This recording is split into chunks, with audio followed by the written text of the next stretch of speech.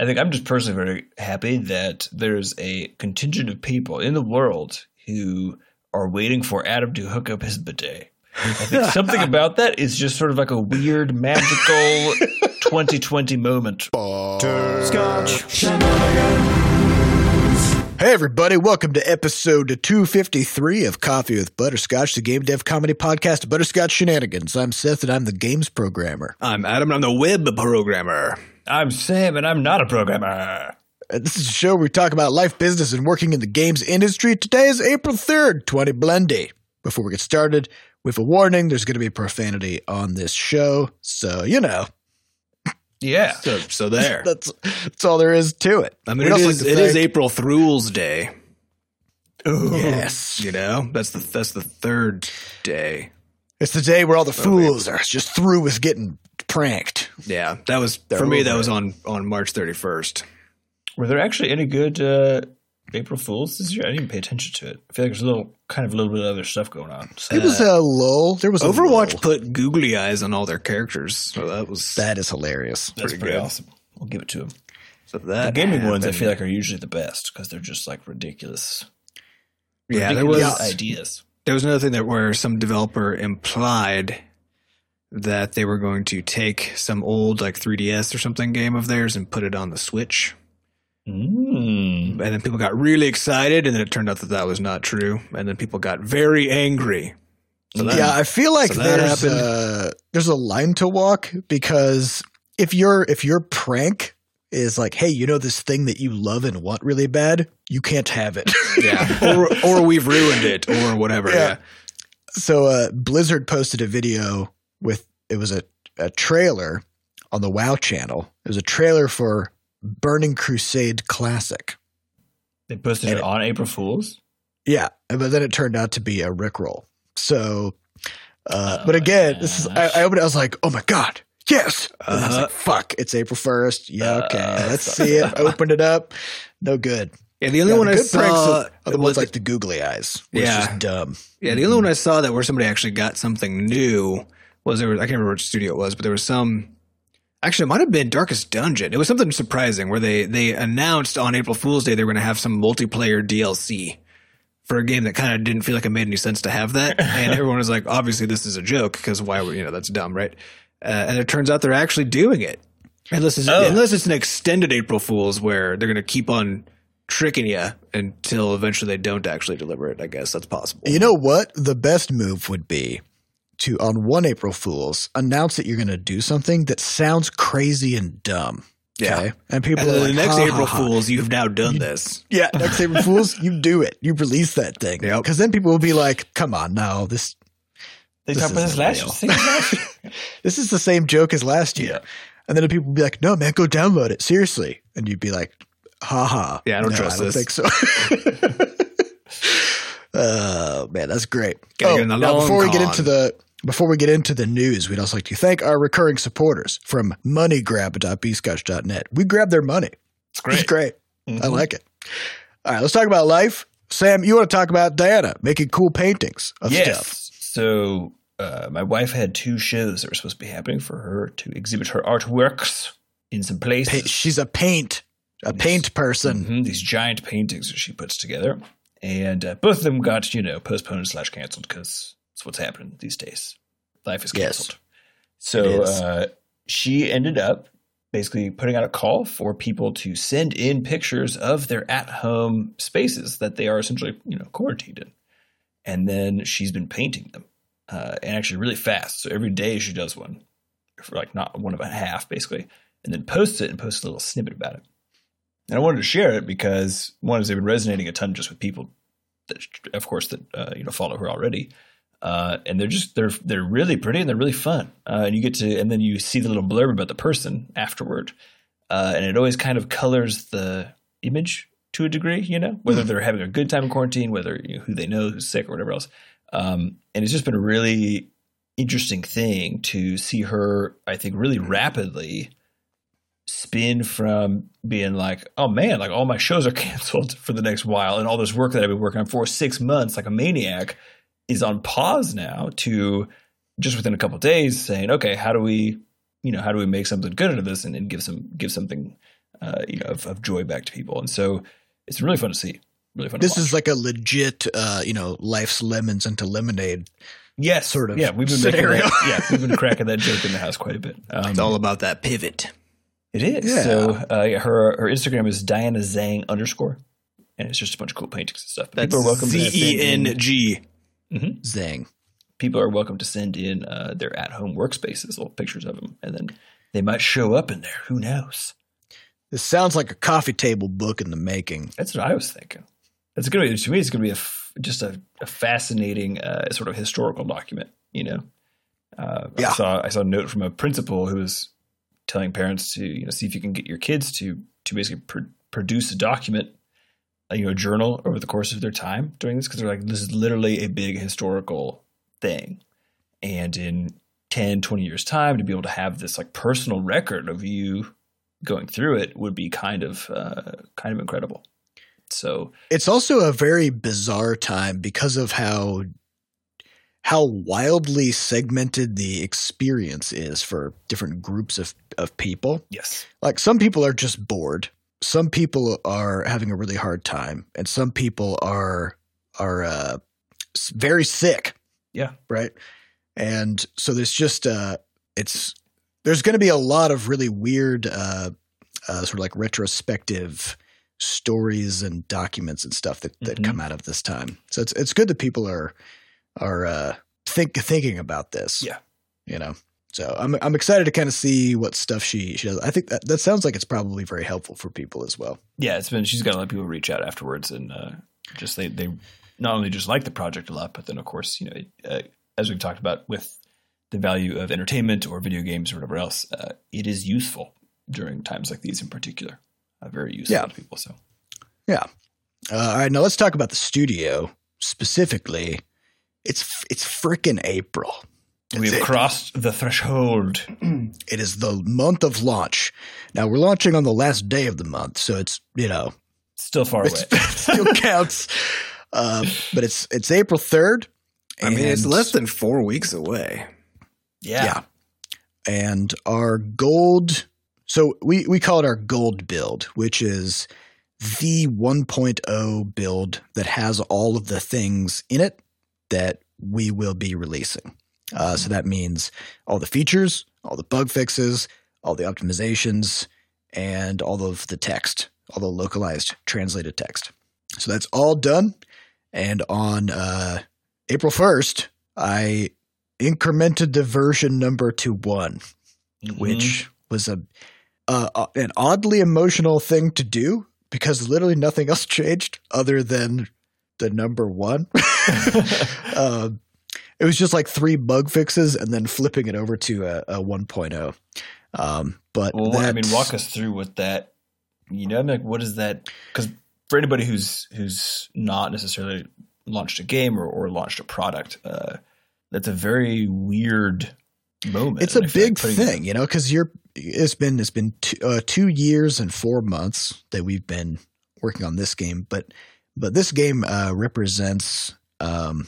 I feel like for us, it represents a big milestone in our studio, which is coming off of Crashlands. Crashlands was like a totally it was unreliable and unexpected, and it was like shooting from the hip, and everything was on fire, and we had no good processes in place to sort of handle having a game that actually had players and was successful, and the fallout from launching that game there was a lot of it, just in terms of how it impacted our health and our sleep and how much we had to crunch to keep things going.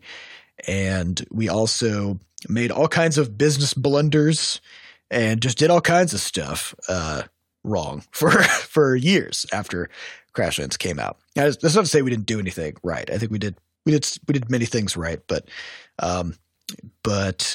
because of all of that, it took us 4 years to get this game out between Crashlands and Levelhead.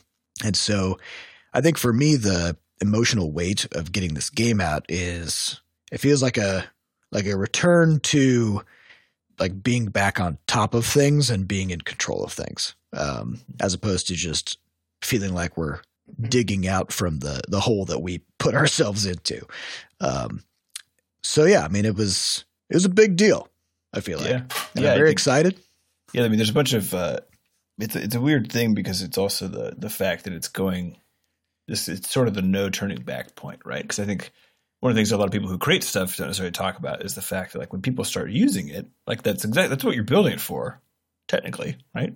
But also that's also the time when you're going to start getting plenty of feedback about it, good and bad, right? There's a vulnerability to it. Yeah, you know, like you're putting that thing out there, and it's going to get reviewed by critics. Yep. Whose job is to critique, you know, like they will say things like you'll spend 2.5 years working on a thing. And, you know, they'll say things like, I mean, it's pretty good overall, but there's this one nitpick I have with it. So like 8.5 out of 10, right? Which you think to yourself, you know, what about the other 99% of the game? But it just doesn't matter. You're not going to nail everything. Yeah. And there's always that kind of dread of thinking like, did I miss something? And the answer is yes, of course. Yeah. I mean, there's always more that you could have done, right? That's just how it is. And so we've got the 1.0 made. It's all submitted through the various cert channels and in some cases already is approved. And in other cases is going through that approval process for all the different platforms. We've got our pre-registration page up on Google Play, which has right now 58,746 pre-registrations. Yeah. Which sounds high, but also we have no data. Is there a 0.1% conversion? Does that turn into 8 sales? Yeah. Notice me that's people who want to be alerted the day of, right? It's not sales. There's also no price on Google Play. So people don't actually know what they're signing up to do when they're not pre-ordering. They're not pre-ordering. It's basically wish listing, but it's wish listing for a thing whose price is unknown. Yeah. Yeah, which is often the case on something like Steam. The big difference is that on Google, people expect things to be free. Yeah, exactly. So they don't know. So my assumption is that the conversion will be low. Yeah, we'll find out. But one interesting thing is that because this is our first fully localized game, and the U.S. is actually number 4 in pre-registrations. Really? So number 1 is South Korea. Really? And number 2 is India. Huh. So that one's also interesting because English is predominantly spoken in India. So it being localized actually doesn't help us at all. That's just an interesting coincidence. But yeah, so there's going to be some really interesting things that come out of this. We've also gotten just as of yesterday, I think we got pre-orders opened up on the App Store as well for iOS. So everything is humming along, and over the course of the next month, you will start to see Levelhead sort of, ideally, you know, exponentially creeping up in terms of awareness of how many people know about it, how many people are talking about it and stuff. And it'll really start kicking off after the 23rd or so. It's the week. Yes. The week running up to launch is usually one of the busiest ones in terms of various ads and stuff turn on, and a lot of our outreach actually starts for real at that point. So, but the vast majority of our ad spending happens on launch day itself, which of course is also when all of the stores put it up for sale and make it fully available. And if they're going to do any featuring for us, that's when they do that too. So the biggest splash definitely is going to be launch day. Yeah. And we're actually our efforts are going to be fairly quiet really for the next couple weeks. But then they will ramp up very dramatically. Yeah. There'll be a few ballyhoos to look forward to, a few newsletters coming out, and then otherwise, launch itself is the next big thing, which is wild. Yep. We're also doing some. So our work has kind of shifted this week in terms of what it looks like, because with the 1.0 done, the amount of urgent work has subsided because it's done now. Like we can't change it, right? Mm-hmm. And so personally, I've been kind of working through figuring out how to transition from being a developer to assisting with some of the marketing efforts. And I'll be doing that over the course of the next week or so to get some things prepared. So I'm writing the the Levelhead Division Employee Manual, which will be made available kind of like what we did with the Crashlands manual. Do we need a separate web page for that? That's just for that purpose. Ideally, we could also. I wanted to make a PDF so we could like have a thing you could download. You know. Now we also talked about we need multi-format is what we really need. Yeah. Now we talked about having Sam read it. And record his narration of it so that you can have Sam as the voice of the narrator from the presentations in the game, read you through the employee handbook. So I think that's going to be super fun. It's something that Hades is doing in early access. Is every time they roll out patch notes, they have, I don't know if it's the same, because I think they have a bunch of voice work done in the game. So, but it's one of the voice actors does a dramatic reading of the patch notes every time they come out, which is pretty spectacular. So yeah, I'm 100% on board with this idea. Yeah, so we're going to do some fun stuff. What else are we doing? We're doing a welcome email, I think. So when people get their Rumpus account created through Levelhead, then we can send them an email basically being like, hey, welcome to the game, and here's some extra resources for you. So we can link them to the employee handbook as well as community resources like the Discord, the subreddit, stuff like that. And all that. Yeah, because we basically found that those things are super helpful for giving people just a better sense of what's out there for them to participate in around the game, so that they don't just kind of like pop into the game and be like, oh, okay, this is fun, and then just wander off. So yeah, there's lots of stuff to do there. And then once that's all done, then we start figuring out like what happens after launch. Like what's our 1.1 patch? What's our 1.2 patch? If we can. I mean, the fascinating thing with all the, we've talked about this in the past, but there's this problem with achieving these big goals, which is that there's a vacuum that sort of opens up all of a sudden, right?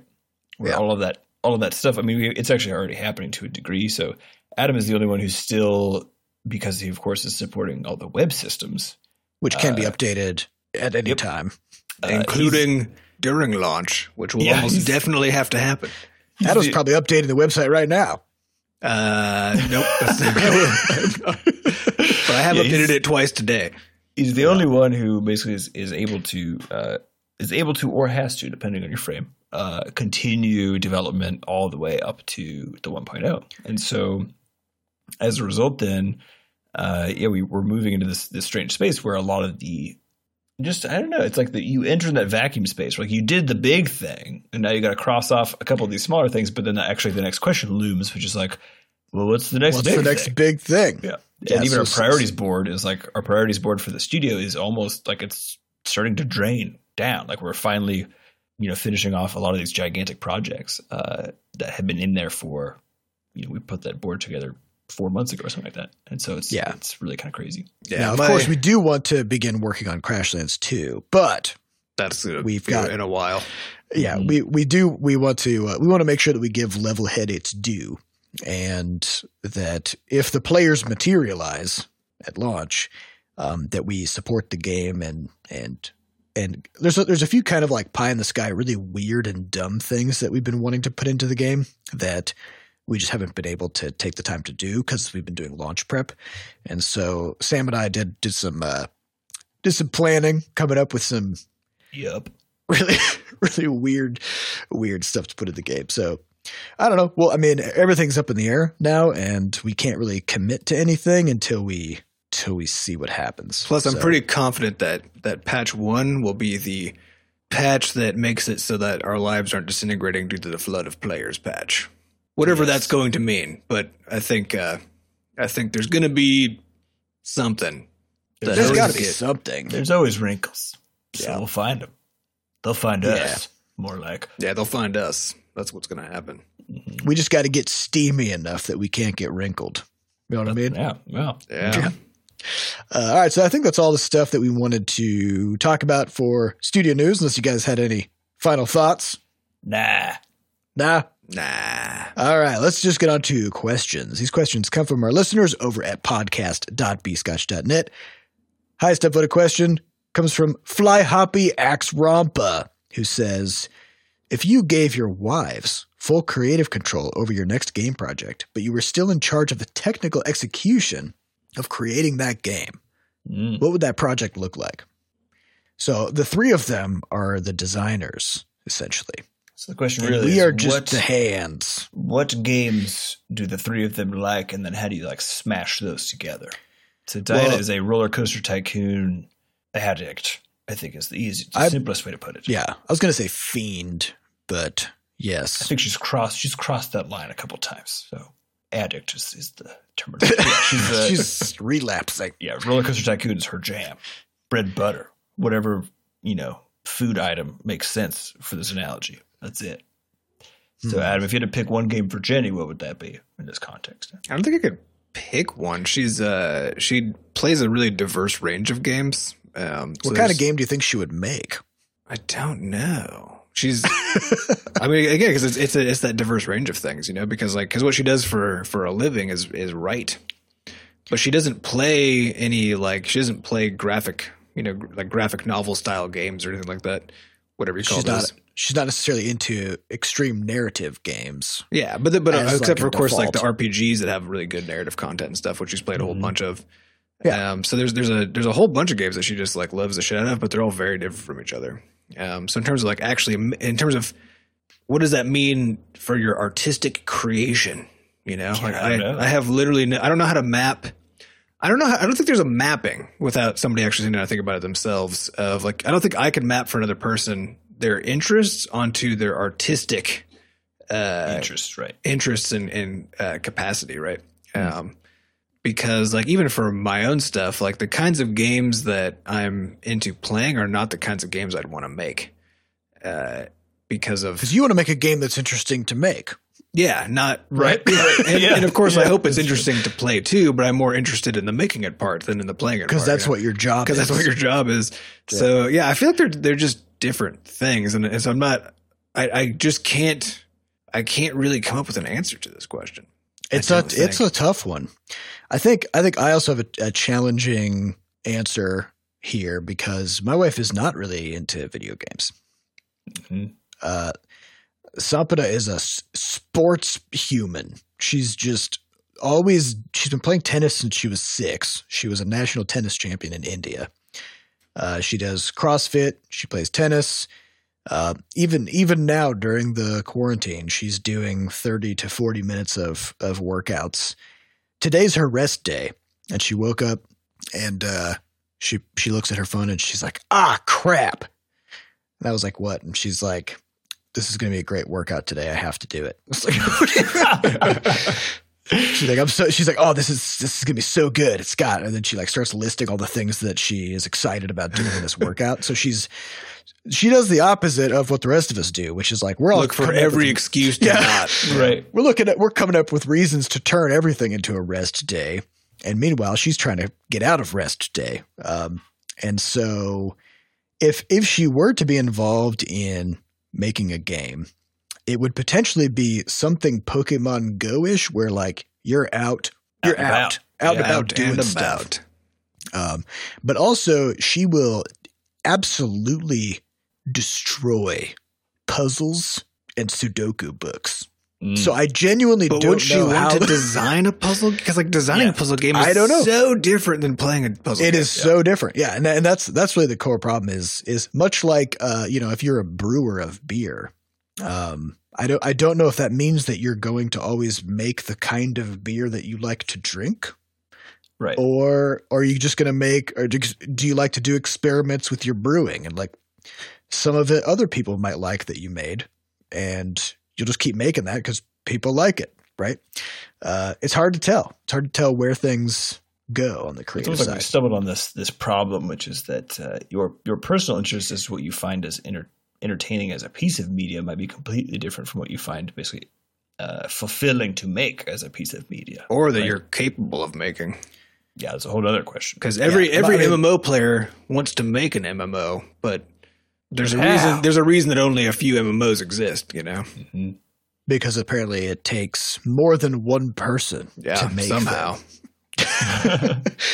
Yeah, I mean, that's always been so MMOs are my jam. and I've always wanted to make one, but also I realized that in order to do that, I would need to be running an organization of probably over 100 people, at least. Scale. You need scale, and you need a constant 24/7 customer support. You need, because people are playing your game 24 hours a day online. And so if something goes wrong in the game, like maybe somebody gets stuck in a wall, like this does happen, right? Mm-hmm. And you need a GM to come in and get that person out of the wall. Yeah. Because that's just how you do it. So it's very hard to make the things that you like sometimes. All right, next question comes from Butterscotch Atheist. Thoughts on looking at other game reviews? For example, have you looked at the reviews for the Mario Maker series to make sure you don't make the same mistakes they did? Interesting. Yes, but I think reviews. Ideally, what you can find is actually someone who is not necessarily critiquing the game, but someone who is more so just like excitedly trying to understand it. Yeah, trying to understand it. Yeah, and saying like, "Oh, I played this." Like honestly, the best video for us was the Sieve video. The video by Sieve called "The Play Problem," and we saw that and we were like, "Oh, we could solve that problem." And this is the issue of in any user generated content game, how do users who generate the content actually get other people to see it, which is, the most exciting part about all of that, without having to be famous external to the game. And the fact that, in a Mario Maker 2's case, like they did not solve this problem. In fact, Levelhead, I believe, is the first try. Yeah, Levelhead is the first basically Maker game that actually tries to solve this problem, to make it possible for anyone, no matter what, to actually be able to get their stuff seen by other people and played. And, now, I also want to say that, we've said in the past that if you read reviews written by even professional game critics, oftentimes the review reveals more about the person doing the reviewing than about the game. Yeah. And people who leave reviews are rarely that self-aware that they write the review in a fairly objective, more like sort of standardized way. Like they don't evaluate the game, they evaluate how they felt about the game, right? Mm-hmm. And so and negative reviews in particular often have people coming into games with outrageous expectations and demands of what they wanted the game to be, and the game just wasn't that thing, right? And they gave it a thumbs down. Or you have people coming in who end up getting into a game and give it a positive review despite potentially having a large number of bad experiences getting into the game early, which they've sort of since forgotten about by the time they get to hour 100.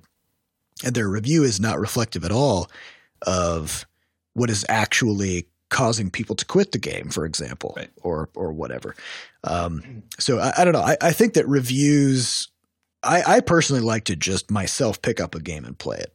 Like if there's a competing game like what we had with when we first started working on Levelhead and picking up Mario Maker, we just picked it up and played it and talked about it, right? Well, this kind of goes to that question from last week about like, do you play games on purpose, basically for work reasons? And this is the category of stuff where it's like, oh, how did they do, X, Y, or Z, and go check it out yourself. I think the danger of relying on reviews is if the reviewer is more about the sentiment behind the effect of a design decision versus what that design decision is and how it affects the gameplay.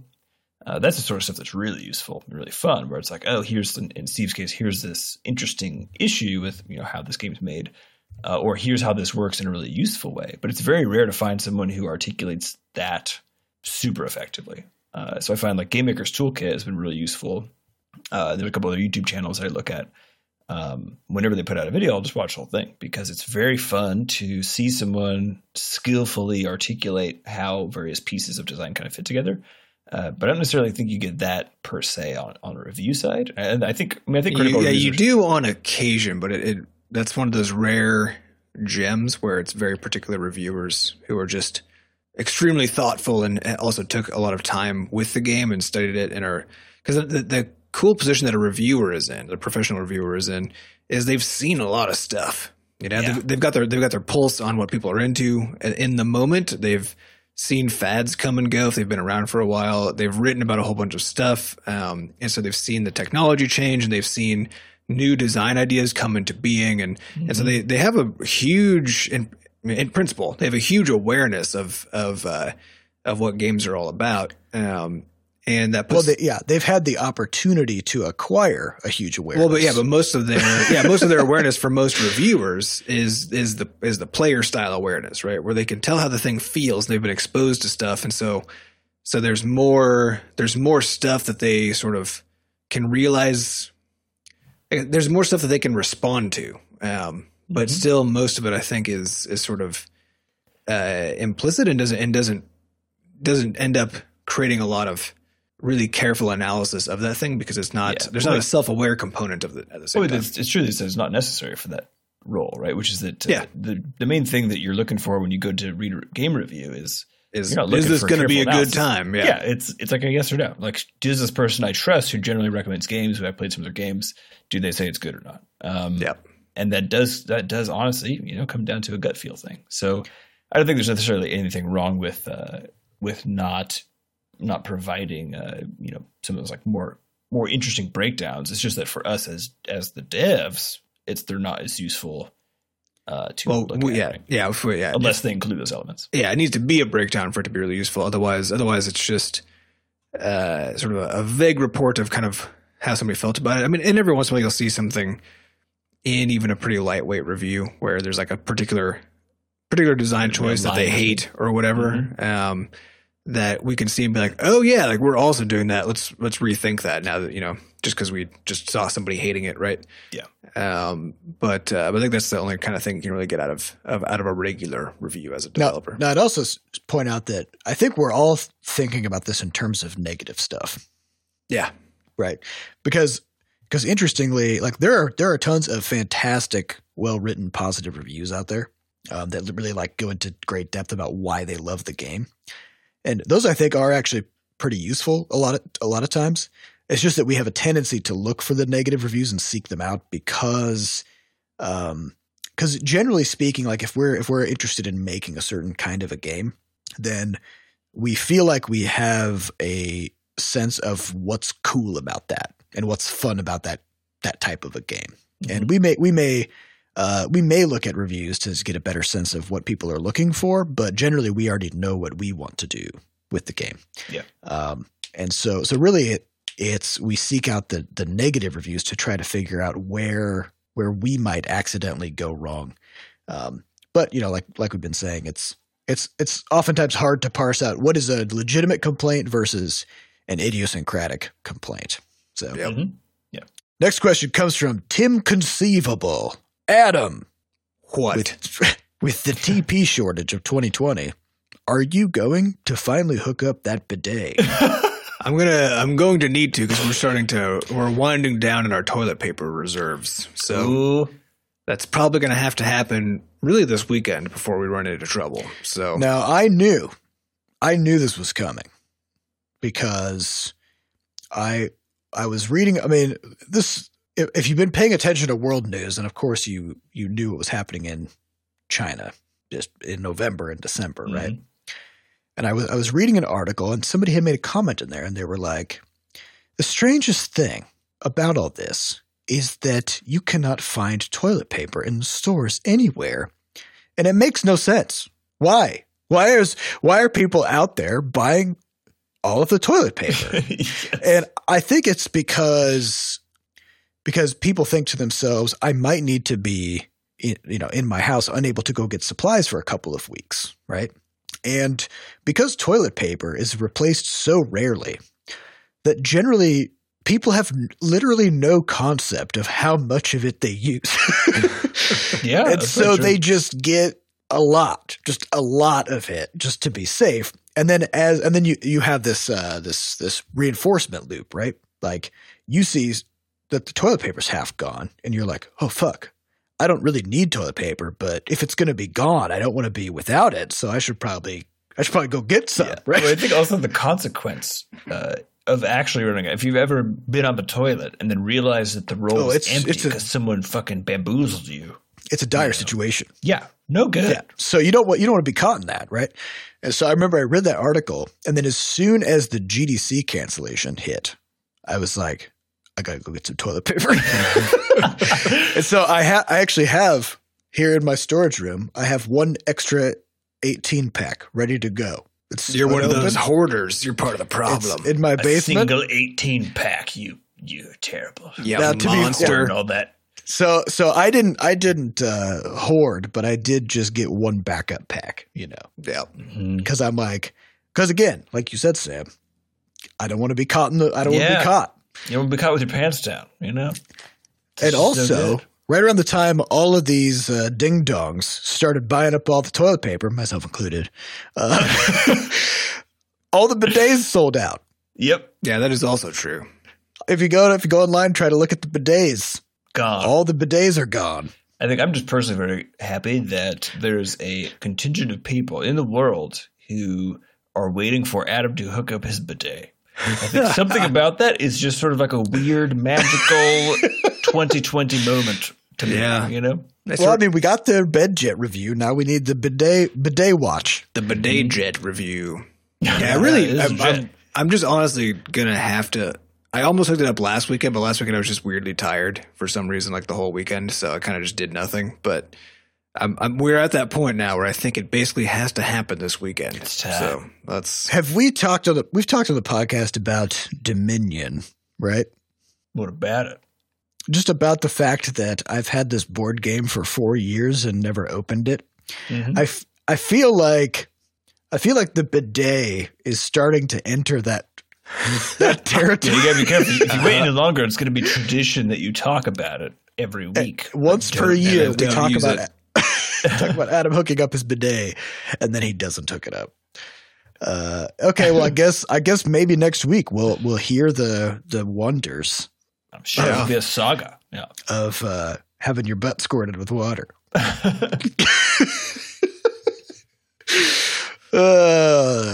So dumb. All right. Next question comes from C. Price. What are your views on post-launch business models in indie games? I've been having some discussions lately on what the best business model is for an indie game to support itself after launch.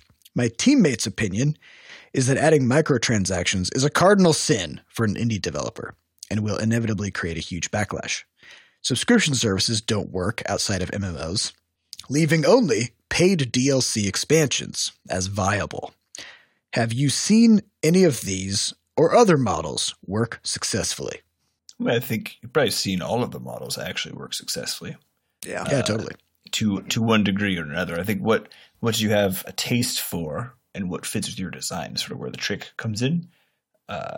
It's easy, for example, to look at subscriptions and say like the Apple Arcade is a good example of this. They were like, we have a bunch of weird games, that normally wouldn't be able to fund themselves. But the reality is, if it's a subscription service, you need games that make people keep coming back and playing forever, right? Yes. You need deep games. You need deep games. So they can be weird, but they need to be actually deep, not one-off experiences. And so really you have to pick the business model that matches with whatever the thing is. And I think the one that's not on the list, which I personally find very interesting, and I'm most curious about, is not DLC, but actually the continued update model with just a premium game, which Terraria style. Yeah, has been the case for a number of games. Basically, when they hit some level of escape velocity in the market, then Kerbal Space Program. Yep. Then when they do an update, it is such a big deal that it brings in a fresh wave of players, right? And every time they do one, it brings in another wave of players. And if they're all of the games that share this in common, at least ones that I'm familiar with, are all these long form hobby games. So stuff like that you can just keep on playing, like Terraria or Kerbal Space Program, whatever else. Armello? Does Armello do this? Armello does that, yeah. And so I think that's the thing I find an interesting other model here too, which is this sort of just the continued update model, and then trusting those updates to be essentially miniature launches of a currently existing product, relaunch and relaunch and relaunch over the course of years. Well, this is a debate that we actually have constantly over and over about, and this was true even leading up to the launch of Levelhead, of what model to use for the game period, and was still part of the discussion before once we settled on that, there was still that question of what do we think we're going to do for post-launch updates. And we had a lot of back and forth about introducing potential IAPs, introducing DLCs. And I know I personally I'm not sort of settled that I think we're doing the best thing by any stretch. I think on some platforms we're clearly doing the worst thing. Yeah. Yeah. Like hands down. On mobile. Yeah, we're doing the worst thing. Yeah, definitely. Yeah. But I think the thing to consider because I think Sam is right that you know the long-term just constant free updates thing.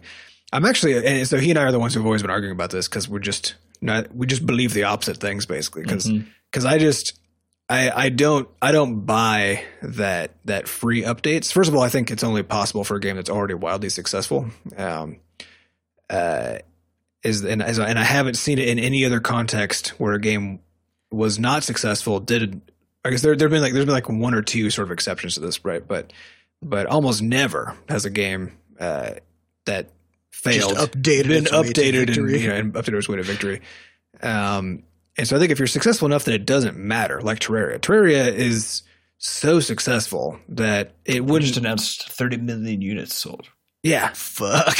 Yeah. So it just doesn't matter if it doesn't matter if they keep on putting out free updates because they're doing fine, right?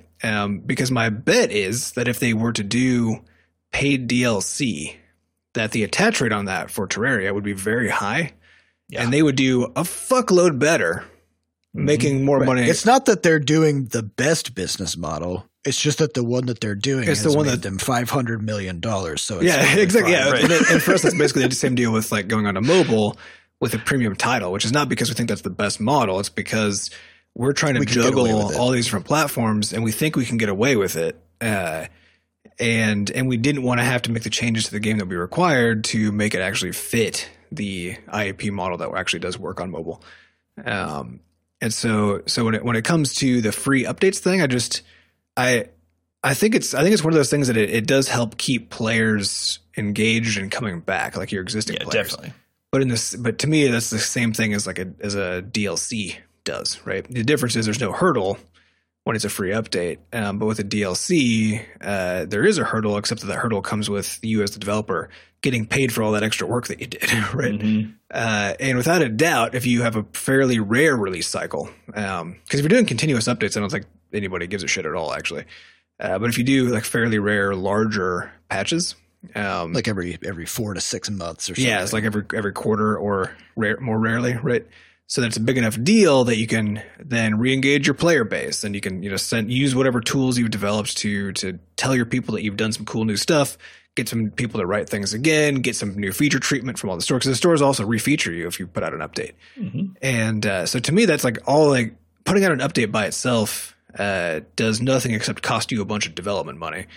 And if you have what you need to really leverage that to get basically store featuring, then I think you can successfully turn that into new sales.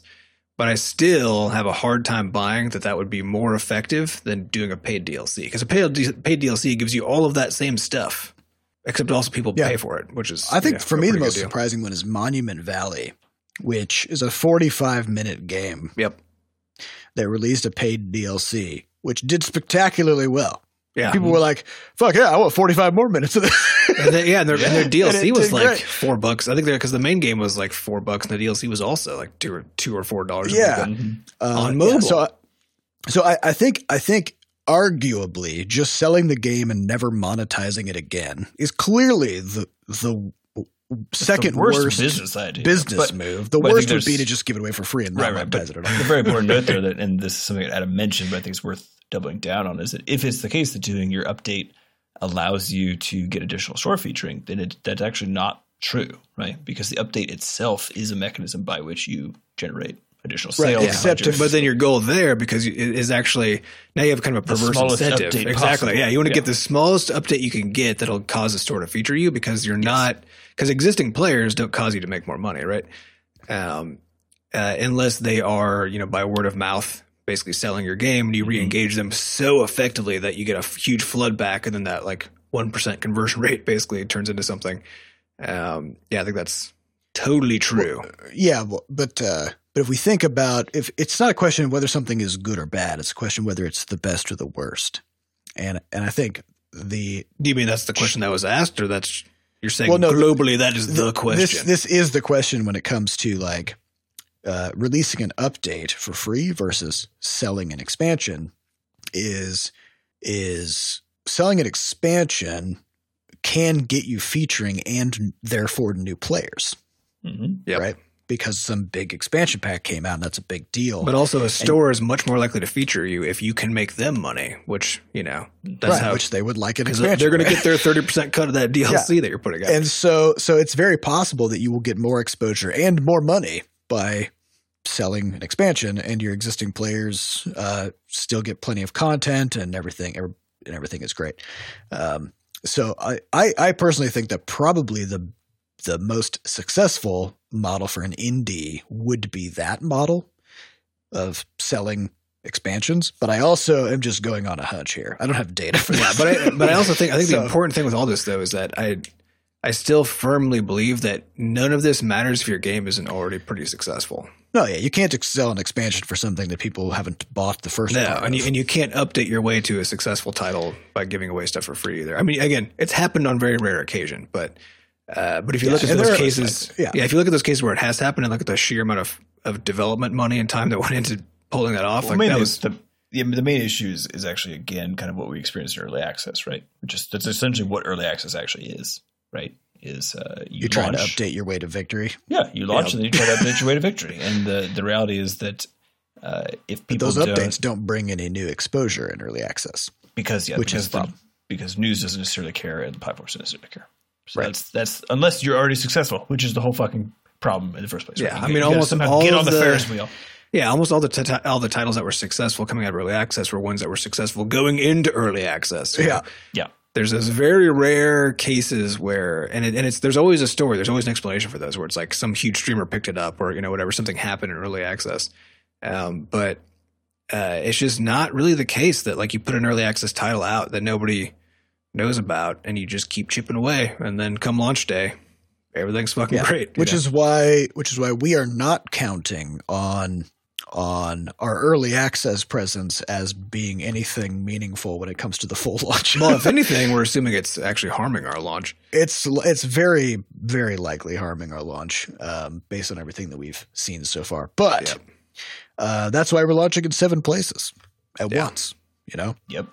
The thinking is that the sheer presence of the game on all these platforms and the featuring across the board will allow each platform to boost the others. Yeah, we're hoping to overwhelm all the damage that early access has done to our Steam, or at the very least, whelm it. Yeah, at least whelm it, so we can kind of erase some of the mountain that we've stuck in front of ourselves by going early access. Yeah. Now, as a side note, if anybody is wondering about going into early access, probably don't. Probably don't. Your mic cut out. I didn't hear what you said. Oh, I said if anybody's wondering about going into early access, don't.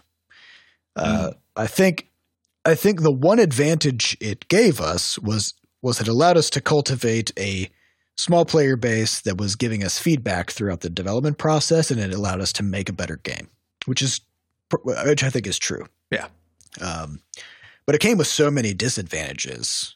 We could have done that. We still could have done early access outside of the Steam ecosystem. Yeah, we could have just done a closed beta and just kept that running throughout development. And so we actually gained nothing but lost a lot, I think. So yeah, I think over that whole, because now it's been in early access for a year, and I think over that year we earned back like a month of development cost or something. Yeah, something like that, right? It's not gone stunningly well. No, and then because we were in early access, it's made our marketing really weird because the game's already technically out. Since Steam suppresses early access titles, then our game looks like it's doing worse than it actually is because it is actively being suppressed. It turns out also coming out of launch, like we didn't know, but we can't be in the listing of upcoming coming soon games on Steam. Because we already were coming soon a year ago. Because we're already out. And so there's that featuring opportunity prior to launch that we don't get to participate in. And there's a little bit of just kind of a dampening of the sort of launch excitement, I think, that comes out of this, because we're even talking about, like, for the press stuff, having embargo dates and all of this, and it's all really weird because we have an embargo. We're gonna have an embargo, but the embargo is basically for like the reviews, right? Because you can already go play the game, and so it's there's already a year's worth of YouTube videos already out there. Yeah. So the whole thing is of anything that we've done throughout the development of this, the early access thing has definitely just added an endless series of wrinkles and issues to the whole process. Well, it's made things much more complicated, but I think the inverse is also true, which is if you think about a scenario under which Levelhead early access launch was a phenomenal success, then you actually end up back in a scenario where that becomes a more interesting part of the story and becomes extra useful for it. I think it's sort of problematic to just say that early access is bad, because to me, it has all of the things we're describing are just the same as launching a goddamn game in the first place. But I think if you have a game that succeeds in spite of all of the dampening effects of early access, then it stands to reason that it probably would have done just fine if you had saved it for a full launch. And so I don't know if you could say that you necessarily gained anything by putting it into early access. Well, that's what I'm talking about, though, because I think the reality is the game is very different than it would have been had we not been in early access. So I don't know if we're talking strictly business or if you're talking about the game, because I think the reality is I'm talking business. Business, because I think from a monetary perspective, it's dumb. But I think it's also the question of of if it's the case that this allows us to actually achieve a much tighter product market fit by the time the game comes out on everything, then it very well may be that it is 100% worth it, despite the fact that it appears to be definitely not worth it from a business perspective.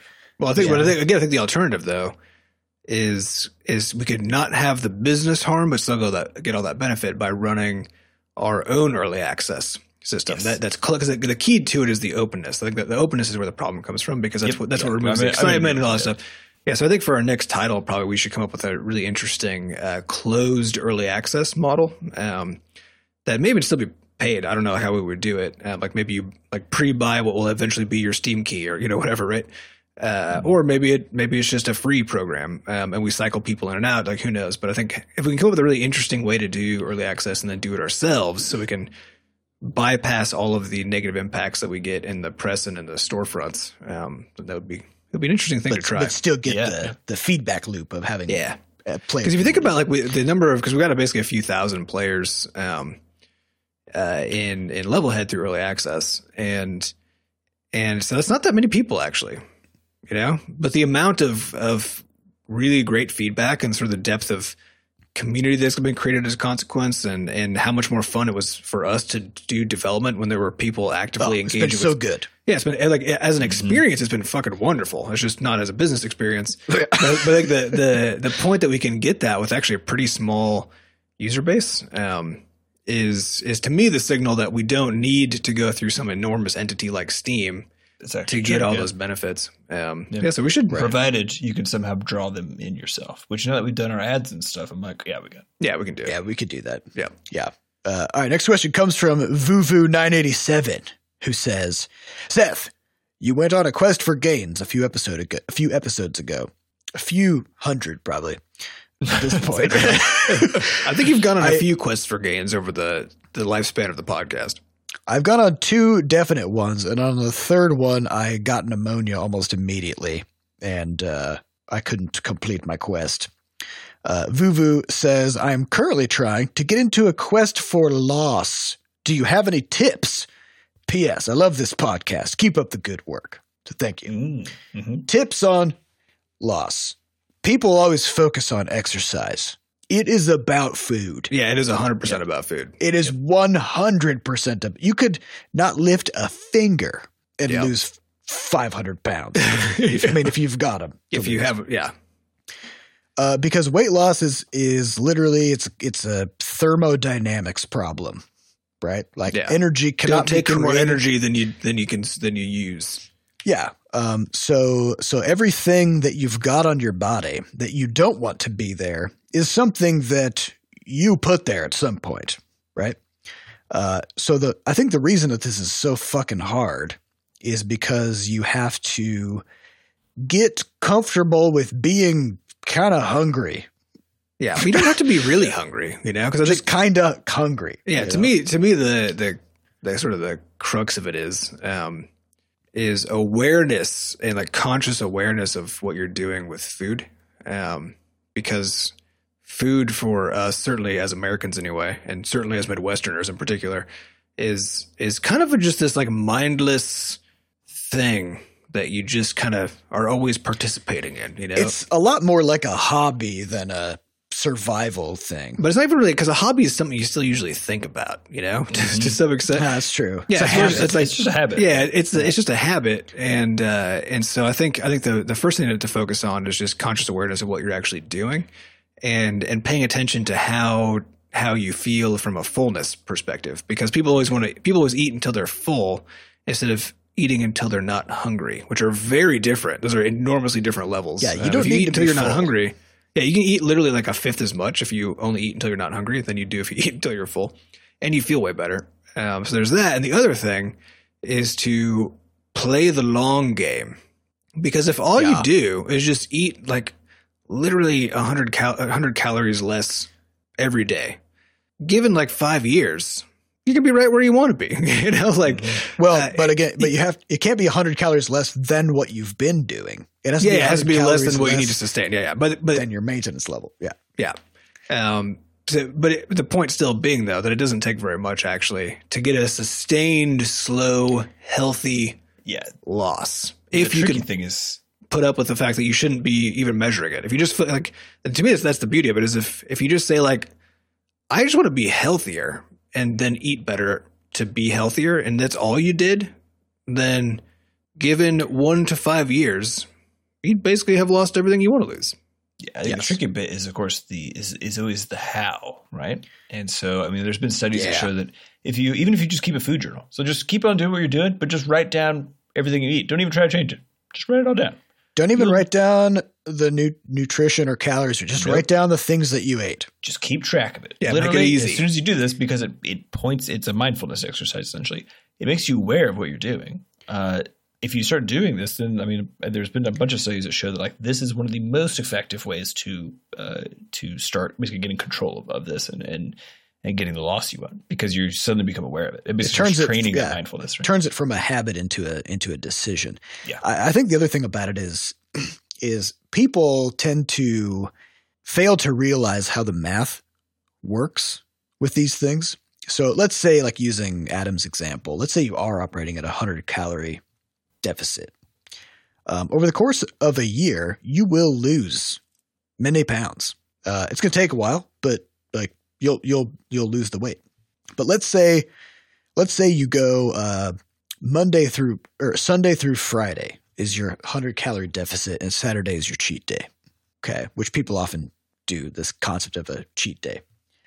So for their cheat day, they're just going to slam down a fucking giant pint of ice cream or something, which by itself may have 600 calories, right? Mm-hmm. So you're down 100 calories Sunday through Friday, so that's 600 calories. Then you have the one pint, which puts you then at a 600-calorie surplus, and now you've exactly undid the previous 6 days of work. Which is why it's all about sustainability. Like, if the thing is, if it's a lifestyle change. Yeah, because if it's hard for you to do, I think this is the problem. Is people always are like, I need to go on a diet. I need to only eat salads. I need to do whatever. All these extreme things. Now I need a cheat day to recover. If you literally just eat less, and not like a lot less, just eat less. You can eat the same stuff you've been eating. Yeah, just less of it.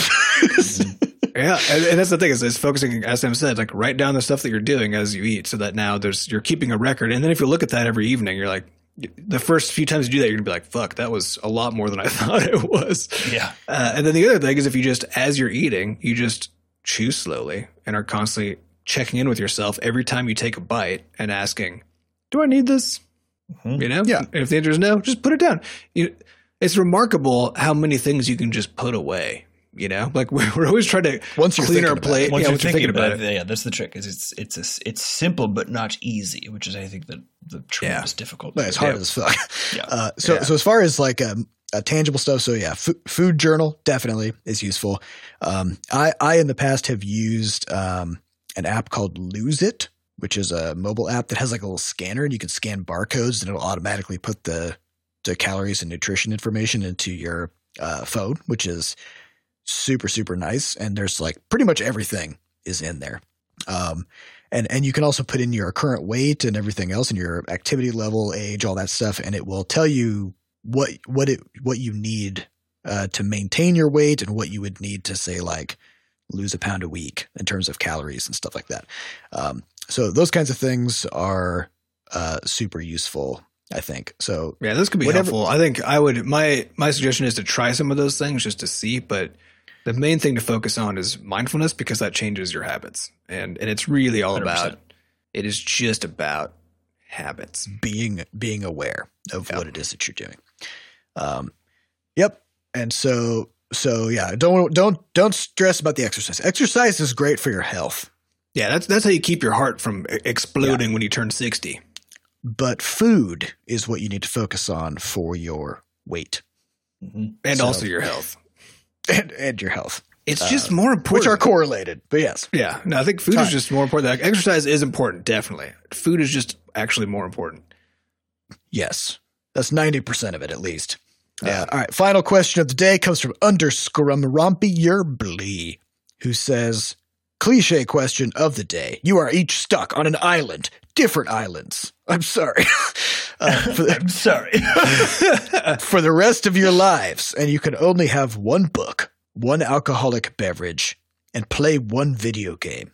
What do you choose? Note, you have unlimited battery/energy and internet for your beach computer/console. If I have unlimited power available on this fucking island. Unlimited power. Unlimited. Then all I need is a book on electronics. The densest engineering book that there is. Give me a manual, and in 10 years' time, it'll be like a I don't even know what's that. Atlantis. It'd be like a fucking thing that come out of nowhere. They didn't specify how many natural resources you have at your disposal. Like, could you mine for ore? You know, does it matter if you have unlimited batteries? I got unlimited batteries. Yeah, but you can't build electric. You can use the batteries to power things, but you can't use them to build things that you power. Actually, though, but you already have the internet. So, like, I guess is the internet only for the video game? Sounds like it, yeah. So yeah, I guess we have to play the game and just go with these restrictions, you know? Mm-hmm. So, okay. So basically, it's that what book can you entertain yourself with for a very long period of time? None. Yeah, I can't think of a single one. I would like instead just a very large sheaf of paper. Is it a sheaf? Is that what it's called? Sure, yeah. Paper. Just the biggest stack of paper I can get that would be roughly equivalent to whatever the biggest book is that I would get. That's what I need. And you just draw on that until you run out or something? Just write on it, draw on it, doodle on it, whatever. It'll take me much longer to do that than to read whatever the book of that same size. You can also use the batteries as pencils to write in the sand. There you go. You know? Now, what's your alcoholic beverage of choice? Peanut butter whiskey, probably, I think. I feel like I would end up with too much of that. You're going to be so mad. You're going to be so mad when I tell you the correct answer. What is the correct answer? Mouthwash. Ooh. That's true. Presumably there's no hygienic supplies and your teeth are going to fall out. Can you wash your body with mouthwash? You can wash anything with mouthwash. You're going to be minty as fuck. You can also use it to sterilize things. So if you get like wounds and stuff, you know? Dang, Seth, that's good. And they can also do that with just regular alcohol too. It's not the best beverage. Well, it says it's an alcoholic beverage, and I feel like mouthwash is the closest thing you can get to a cleaning thing that's also technically could be a beverage, but shouldn't be. But this is interesting though, because if mouthwash is just an alcoholic beverage that is really bad for you if you drink too much of and doesn't taste like all alcoholic beverages, all that good, you know, then why not just and it does this, like the only reason that it freshens your breath is because there's mint in there, you know. So you could just get some minty booze. It's true. Then you have to worry about, you know, if you ever want to drink your. That's just what mouthwash is. How come you're not supposed to drink mouthwash though? Is that because it's booze or because there's something really bad? I think it's because there's something really bad. I think it's not just because it's booze. Also because the actual alcohol content is so low that it's not actually booze. There's probably more sugar in it than there is alcohol. Yeah, I would bet. I don't think there is sugar in mouthwash. Oh, yeah, there would be sugar. There would be sugar in mouthwash. I bet there is. That's crazy, Adam. It's crazy. I bet there is. Bet it's in there. It's probably just syrup with like 2 drops of alcohol. All right, so the answer is some kind of extremely dense engineering book so that you can use your unlimited energy for your video game console to sort of Tony Stark your way off the island. Yep. I'm getting off this rock. Okay, mouthwash or some other minty alcoholic drink. So you feel like you've got fresh breath. So you can infreshen your breath and infreshen your pits, your armpits. Yeah. Because it's going to smell like a human on this island real fast unless you're minting your way out of it. Yep. Mm-hmm. Okay. Final piece of the question is, what video game do you choose to pass the time on this island? You need something you could dump just thousands of hours in. Yeah, it's got to be in something social, because assuming – well, it's something that could either be social or not, because it's not clear if we actually get to use the internet strictly for this purpose. You do have unlimited internet. Presumably this is only for the video game. So it's kind of – I would go with Minecraft, which is not because I love Minecraft, but because it is basically infinite in kind of like how much you could play it, and if it's multiplayer, then people are doing stuff like putting, entire libraries of actual books inside of Minecraft. I see you getting into the internet through Minecraft. We're going to play exactly. So and then we don't even need that dense as fuck book anymore, that electronics book, because I could get that in Minecraft. And then the only book I would need is one that's just fun to hold physically, which I don't actually really care about in books, so I wouldn't even take a book. Actually, I'd take a Kindle. Yeah, and that Minecraft is going to be around for a long time. Yeah. Because it has been around for 10 years, and it'll just keep bigger and bigger. More libraries will be putting it. Yeah, because it's Legos, right? Like it can't die anymore. So, I mean, that would suck if you picked a game that, like if I picked WildStar back in 2015. That's tough. Yeah, 6 months later, I got no games to play on my little island. So, all right, Minecraft, minty booze, and engineering book. I think that's good. Yep. All right. Well, that's all the time we have for this week. We'd like to thank our producers, Fat Bard and Jen Coster, for putting the podcast together. And thanks to our community moderators who keep our Discord running. To get more involved in the Butterscotch community, just go to podcast.bscotch.net, where we have links to everything you could ever dream of.